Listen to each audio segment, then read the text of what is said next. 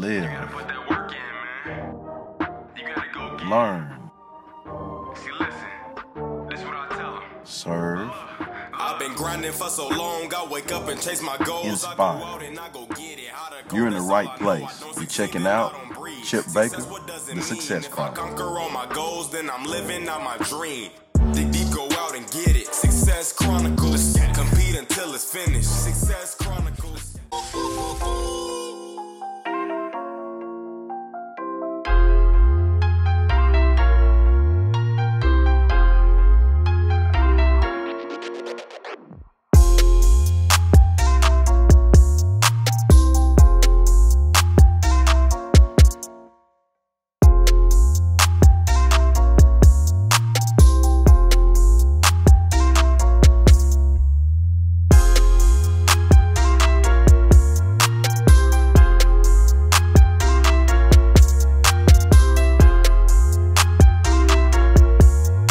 Hey, what's up, everybody? This is Chip Baker coming to you with another episode of the Success Chronicles. And today we have Mr. Justin Sewell with us, and he is a mental performance and leadership coach, doing some amazing things.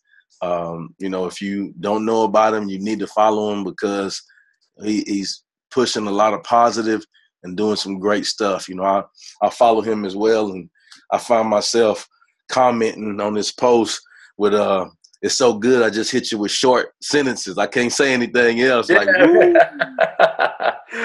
I love him. I love him. Or amen. Yeah, that's right. That's right. So that's all I can get out because it's so good. That's awesome. That's awesome. Well, tell us about yourself, man. Where you're from and all of that stuff. Yeah. Born and raised in Los Angeles, California. The actual city is Torrance, California. My father is actually born and raised in another country, the country of Samoa, Polynesian island. The most famous Samoan from there is Samoan is probably known as Dwayne "The Rock" Johnson. So His mom is Samoan, and he is. So that's whenever people are like, "Hey, who else is Samoan?" That's somebody everybody knows. So my father, born and raised there, came to America when he was a teenager. A young boy. My mom, born and raised in California, and two loving parents, two loving siblings. My passion was baseball. Wanted to be a great baseball player. Ended up going to BYU playing baseball.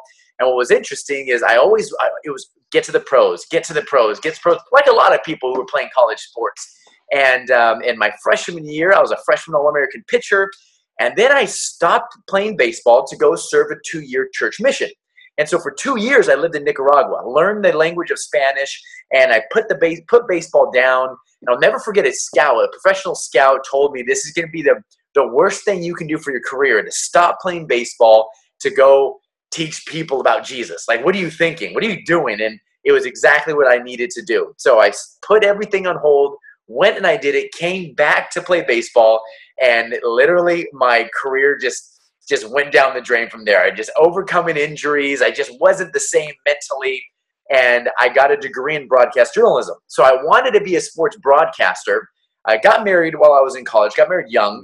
Mm-hmm. So when I got back, I was 22, 23 years old, got married young, went to be a sports broadcaster and back in Los Angeles, and I didn't like it.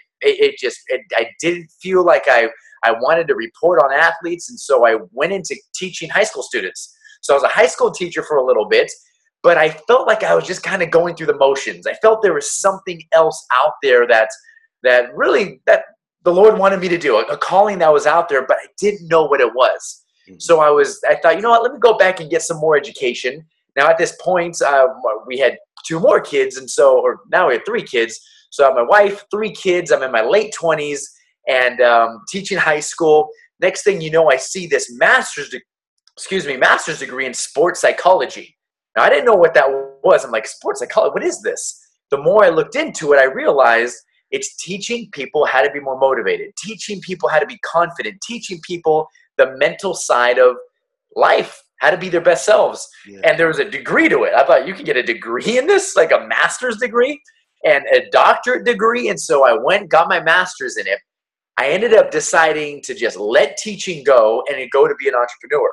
And from that moment on, it was the scariest, most amazing decision that my wife and I ever made. And while she's at home taking care of the kids, I decided to just jump with no bi-weekly check, with no savings. It was crazy. Went to become an entrepreneur, trying to open up my own business. When you know it, one thing led to another. Signed a contract with the dancer Dancing with the Stars. Signed a contract with the U.S. Army. Then a place called the IMG Academy. Then wrote a couple of books. Then the Boston Red Sox called and the Cleveland Browns called. And so it just became such an amazing blessing that so many things came as I took a huge leap of faith, but just try to be consistent, try to provide the world with some value, and it has come back tenfold. Yeah, well, I think, I'm a true believer in if you're doing things from the right place, like you said, with God in mind, and from the heart, you can't go wrong with that. Yeah. Yeah. I mean, if you're doing things from that light, right, whatever happens, it's going to be a bright light. Right. And for me, that was what really was most authentic to me, and still is, of just being a man of faith, of just following my heart and following what the Lord wants me to do. And it's just been an absolute incredible journey since then. Well, what are 3 things that you've accomplished in your life that you're proud of? Well, I'll go in chronological order, not necessarily in order of importance. In chronological order, number 1 is, as a 19-year-old, to be an All-American baseball player, freshman All-American baseball player, touted as someone with tremendous future upside, to drop everything, to go to a third world country, away from family, don't talk to family, spoke to them 2 times a year, no TV, no radio, no schooling, just dropped everything to serve. It was for 2 years, and to learn the language of Spanish, to sleep, to have dirt floors and bats sleeping over us, and to have no running water for weeks at a time.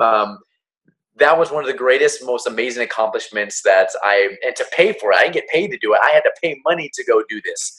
And it was absolutely incredible. So that was 1. And I can say everything that I've accomplished since then, that taught me so much. Then after that, getting married, I think was just an unbelievable thing, and having been married for almost 14 years now. And number 3 is having 3 children. I know it is special to have children. A lot of people, friends of mine, can't have children, or it's difficult, and I don't take it for granted. But those are the 3, aside from the books, aside from working with elite athletes, aside from all the professional accolades, which is, it's neat. 1 million viewers on 1 million downloads on my podcast. Those things don't hold a candle to those other 3 things I just mentioned. Okay. What's your definition of success? For me, I like to go along the line of it has changed and evolved over the years. As I watch elite performers and I kind of compare my own journey, I fall in line with John Wooden. John Wooden basically saying the definition of success, and I'm going to butcher it, but essentially the principle is knowing that you gave your absolute best, because that's all you can control. When I lay my head down at night, knowing that I gave my absolute best and I was consistent with it day after day, that is my definition of success. And obviously I'm in a business where results matter. I think just generally speaking, results do matter, but I'm a firm believer that as you train well and practice well and have a good attitude and focus on your effort level and are a great teammate day in and day out, and try to get 1% better every day, in other words, giving your best every day, that's success. And the byproduct are the result. The results will take care of themselves. And so in a tweetable statement, success to me is giving your best every single day. Well, there it is. Thank you so much for taking the time to interview with the Success Chronicles. And thank you guys for watching this episode. We'll see you next time. God bless.